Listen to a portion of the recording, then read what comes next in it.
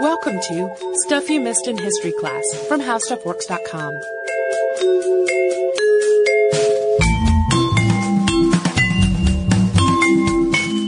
Hello and welcome to the podcast. I'm Tracy V. Wilson. And I'm Holly Fry. And today we have another frequently requested episode. Lots and lots of people have asked us to talk about the destruction of Black Wall Street. Black Wall Street was a nickname for Greenwood, which was essentially a suburb of Tulsa, Oklahoma, which was destroyed in a race riot in 1921.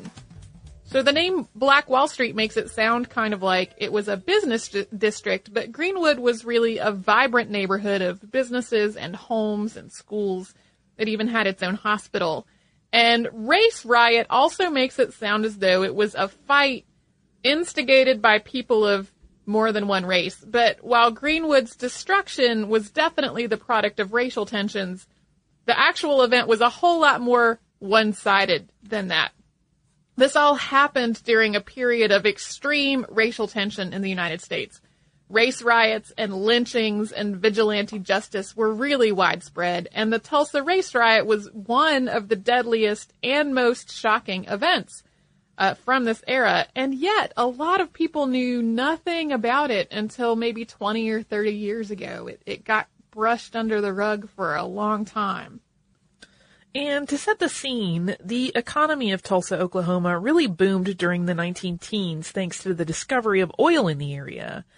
And the population in this area of Oklahoma grew very quickly, including an influx of African Americans, many of whom were leaving the Deep South in the hope that they could build a life in a less oppressive environment. And so Tulsa's population actually grew tenfold in the span of 10 years. Also growing during this time in Tulsa were crime and lawlessness. A federal agent actually conducted an undercover investigation in April of 1921 and found, quote, gambling, bootlegging, and prostitution very much in evidence. At the leading hotels and rooming houses, the bellhops and porters are pimping for women and also selling booze. Regarding violations of the law, these prostitutes and pimps solicit without any fear of the police, as they will invariably remind you that you are safe in these houses. And that's where the quote ends. And in addition to that, automobile theft was so common that insurance companies started just canceling all their policies in Tulsa. And at the same time, the suburb of Greenwood was really flourishing. By 1921, there were about 10,000 African Americans living in the Tulsa area, and the vast majority of them were living in Greenwood. They fell all along the economic spectrum, so you had everyone from doctors and investors worth hundreds of thousands of dollars to families that were living in extremely modest homes along dirt roads. Greenwood itself was simultaneously the product of segregation and of black entrepreneurship. O.W. Gurley and J.B. Stratford were two prominent African-American investors who really get a lot of credit for making the town what it was. In the early 1900s, Gurley, who was a real estate developer, bought some land, plotted it out, and then sold it to other African Americans. Stratford built a 54-room hotel that was also home to a restaurant, a banquet hall, and other amenities. And Stratford's hotel was one of the largest black-owned businesses in Oklahoma at that time. These and other businesses became the seeds of a really robust community that was also deeply segregated from the rest of Tulsa. In a lot of ways, was really self-sufficient. It had two newspapers, the Tulsa Star and the Oklahoma Sun. It also had its own library branch, schools, a hospital, theaters, and lots of small businesses that were owned and operated by the black community. There were also many, many churches. But most of its residents, while they were living and conducting almost all their business in Greenwood, worked for white employers elsewhere in the city. And this was the case for a man important to our story by the name of Dick Rowland. Dick Rowland was a young black man who worked in a downtown building shining shoes. Restrooms at this point were segregated, and his workplace didn't have a bathroom for black people. So his employer had arranged for him to use one that was on the top floor of the nearby Drexel building. Sarah Page was a young white woman who ran the Drexel building's elevator. An incident passed between Rowland and Page on May 30th of 1921. Exactly what happened is completely unclear. Her story changed at various points, and there seems to be no testimony on record of Dick Rowland. However, a clerk at a clothing store in the Drexel building thought he heard a scream, and he saw Dick Rowland hurrying out of the building, and he called the police. The story that spread through Tulsa was that Dick Rowland had either raped or tried to rape Sarah Page in broad daylight in the elevator. Rowland was arrested the next morning and held on the top floor of the Tulsa courthouse. The Tulsa Tribune, which was an afternoon paper, covered his arrest on the 31st and reported his crime as a physical attack, quote, scratching her hands and face and tearing her clothes. The paper also reportedly published an editorial calling for Rowland to be lynched. However, no original copies of these articles exist. There are pieces torn out of the bound copies of the paper that were kept on record. The text of the story reporting Rowland's arrest is reprinted from a 1946 master's thesis. Yeah, there are multiple eyewitness testimonies of people who saw these articles in the newspaper, but the actual copies of the newspaper no longer exist. Before we talk about how this turned the scene at the courthouse to one of a mob scene, let's take a brief moment for a word from a sponsor. By about 7:30 in the evening on May the 31st, a lynch mob had started to gather outside the Tulsa courthouse, and the mob was demanding that Rowland be turned over to them. The sheriff refused to do this. And word spread to the Greenwood district about what was going on. People were positive that Rowland was going to be lynched. There had been 33 recorded lynchings in Oklahoma between the time it had been declared as a state in 1907 and 1920, and 27 of the victims of those lynchings had been black. They also had ample reason to doubt that the courthouse was a secure place to keep Rowland safe. There had been a couple of really dramatic jailbreaks from the courthouse in the months leading up to this event. And the black community was quite positive that if they did not protect Rowland, no one would, and that he was going to be lynched. So, with all of that in mind, about 25 African-American residents, many of whom were veterans of World War I, armed themselves and went from Greenwood to the courthouse to offer their assistance in defending him. The sheriff refused and insisted that Rowland was safe, and so the men went back to Greenwood. However, the arrival of 25 armed black men on the scene really stirred up a lot of fear and anger among the white mob outside the courthouse. Word got to Major James A. Bell of the National Guard that things were starting to look really ugly. And even though the sheriff told him things were okay, he quietly sent word to the other National Guardsmen in the area to come down to the armory. This was fortunate because some of the mob from the courthouse then went to the armory to try to get rifles and ammunition for themselves. And they were stopped by the National Guard members that Major Bell had summoned. Tensions continued to grow for another couple of hours. The crowd at the courthouse got bigger and bigger. Small groups of Greenwood residents started patrolling the streets, armed, both as recon and to try to show that Greenwood was not entirely defenseless. And the white community began to fear that an uprising was imminent. Soon, rumor reared its head again. At about 10 p.m., word got back to Greenwood that a lynch mob was breaking into the courthouse. And so this time it was about 75 armed African-American men who made their way there to once again offer their aid in keeping Rowland safe. So again, the sheriff refused their help. And as they turned to go back to Greenwood, one of the white men tried to disarm one of the black men, and in the ensuing scuffle, a shot was fired. It was this spark that started the riot in earnest. More shots were fired in front of the courthouse, with as many as a dozen people being killed there. And as the dust settled, the black men, who were vastly outnumbered, began falling back to Greenwood in a fighting retreat, with the white mob in pursuit. Once the men were back in Greenwood, things continued to get worse. Carloads of white men started driving through black neighborhoods, just shooting indiscriminately into houses and at people on the street. White vigilantes also broke into downtown Tulsa sporting goods stores to steal guns and ammunition. Others went to some of the white neighborhoods' all-night cafes and started a plan to invade Greenwood the next morning. The law enforcement's action at this point in Tulsa was to begin deputizing people, including members of the original lynch mob. Soon, the National Guard was ordered to aid local authorities. They did this by setting up a perimeter around the northern edge of Tulsa's white neighborhood to defend it against a counterattack which never actually happened. People started setting fires in Greenwood at about 1 a.m., and then the mob prevented the fire department from trying to put the fires out, so the fires spread really rapidly. Throughout the night, both the National Guard and local law enforcement wound up responding to false reports of shots fired by black people in white neighborhoods all over Tulsa. And they were doing this rather than responding to the real reports of violence and arson that were going on in Greenwood. At 1:36 a.m., the chief of police sent a telegram to the state capitol which read, "Race riot developed here. Several killed. Unable handle situation. Request that National Guard forces be sent by special train. Situation serious." This telegram was signed by the chief of police, the sheriff, and a district judge. A train was scheduled to leave Oklahoma City bound for Tulsa at 5 a.m. that morning, carrying about 100 additional National Guard troops.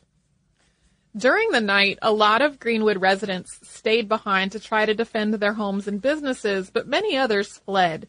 They took cars, taxis, and other transportation north out of the city.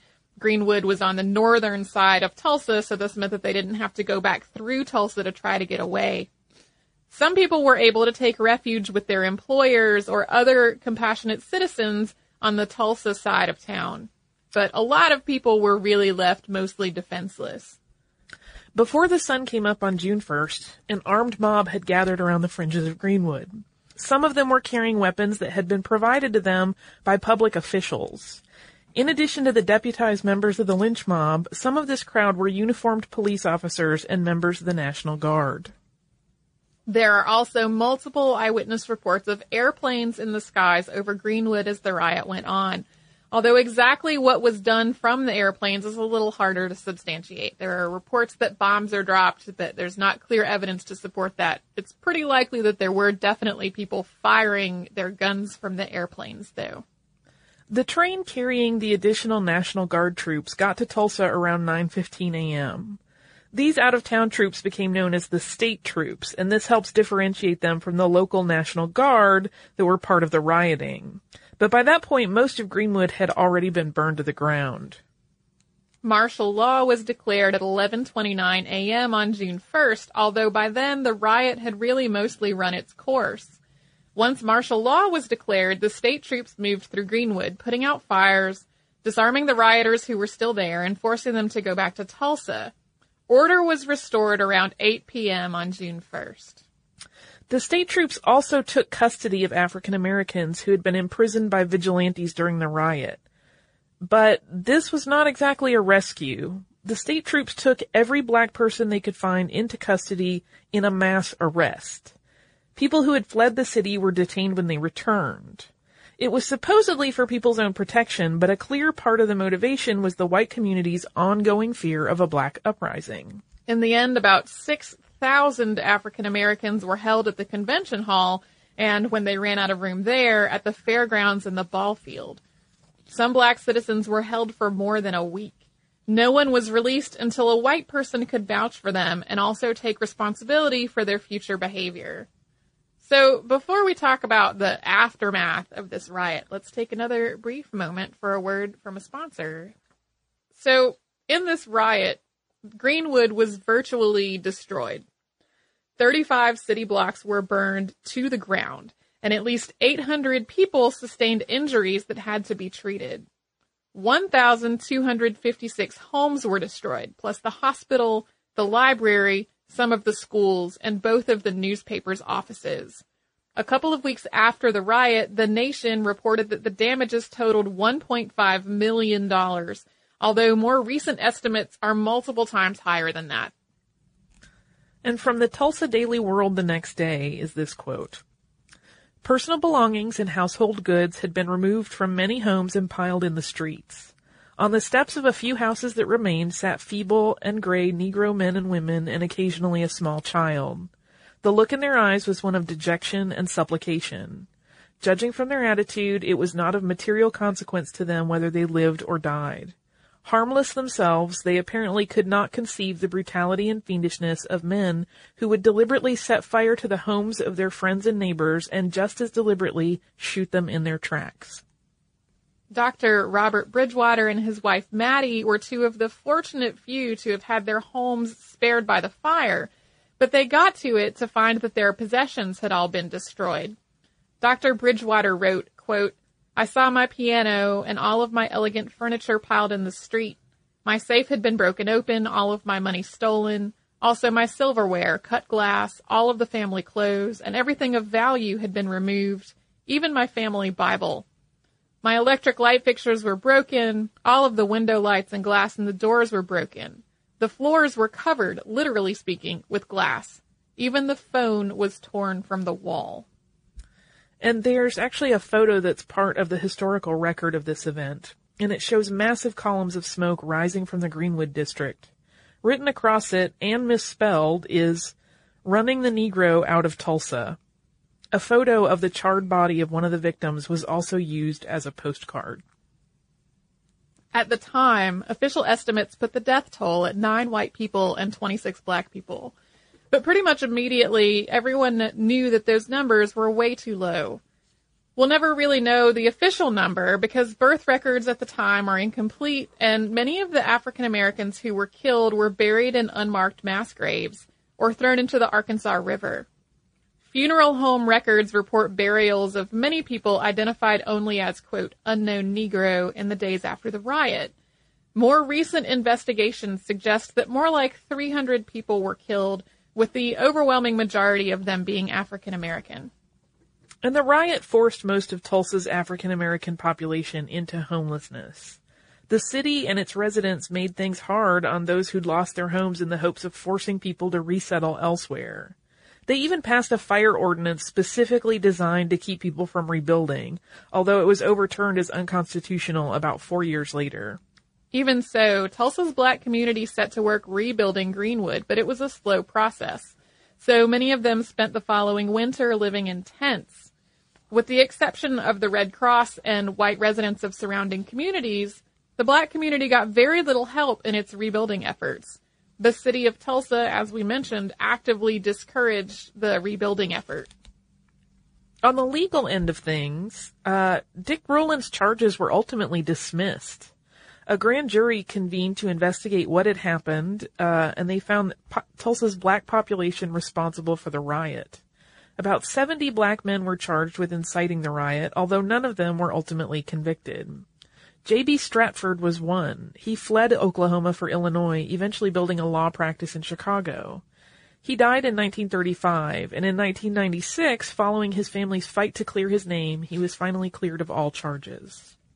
No white person was ever tried for any of the murders or arsons that took place, or with any other criminal act associated with the riot.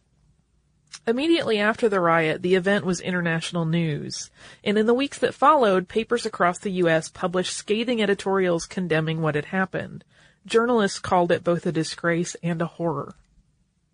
But then it really fell from view for pretty much everyone who did not directly live through it. History books that were published in Oklahoma made no mention of it for more than 20 years, and even then it was very brief and glossed over. People began to investigate and write about this riot following the civil rights movement, although the first people to blaze this trail were really met with threats of violence. Eventually, in 1997, the state of Oklahoma formed a commission that was meant to investigate what had happened and to create clear documentation of the riot. The commission was also to make a recommendation of whether reparations should be paid to the survivors and their descendants. Calls for reparations had actually started almost immediately after the riot was over. In 1921, Judge Loyal J. Martin, who had been the mayor, said, quote, "Tulsa can only redeem herself from the countrywide shame and humiliation into which she is today plunged by complete restitution and rehabilitation of the destroyed Black Belt. The rest of the United States must know that the real citizenship of Tulsa weeps at this unspeakable crime and will make good the damage so far as it can be done to the last penny." The report of the Oklahoma Commission to study the Tulsa race riot of 1921 called the event, quote, late to be acknowledged and still to be repaired. And the commission's report argued really strongly in favor of reparations, including direct reparations paid to the survivors who were still living and their descendants. At this point, though, many of the people who had lived through the riot had died. When the commission put out its final report, the riot was almost 80 years in the past. But still alive were the children and grandchildren of the people who had survived the riot and of some people who had been killed. The state legislature established scholarships, a memorial, and an economic development initiative for Greenwood, but it declined to make actual reparations to survivors and their descendants. As sort of a side note, a lot of articles about the Tulsa race riot and about the destruction of what was known as Black Wall Street say that the riot was a result of Klan activity. And while the Ku Klux Klan had been reestablished in Atlanta in 1915, and it was definitely growing all around the United States, there's not really evidence to suggest that the Ku Klux Klan specifically was active in Tulsa or was part of the riot. However, one of the consequences or the ramifications after the riot was that the Klan really started to flourish in Oklahoma once the riot was over. We've had so many people request this particular subject, and it's one that, unsurprisingly, based on having learned that it was so conscientiously not discussed for so many years, it is one that I was not really familiar with before doing research on it. You and I have had several episodes where we had to stop recording because the material was upsetting and we needed to take a minute. And this is one where I had to stop researching because the material was upsetting and I needed to take like a step away from it. Yeah, it's hard. I mean, I had to stop earlier while we were recording. I know you and I had been talking about it while you were researching, and you messaged me at one point where like, I can't handle this right now. It's a lot to take in, and it's hard to think about sort of the mob mentality and how hurtful and sort of dispassionate these situations become, where people stop thinking about other people as people and they just get in that mode of like violence.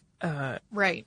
Well, and there's also a lot of ongoing controversy about the idea of reparations and when a government should pay reparations and how long is too long.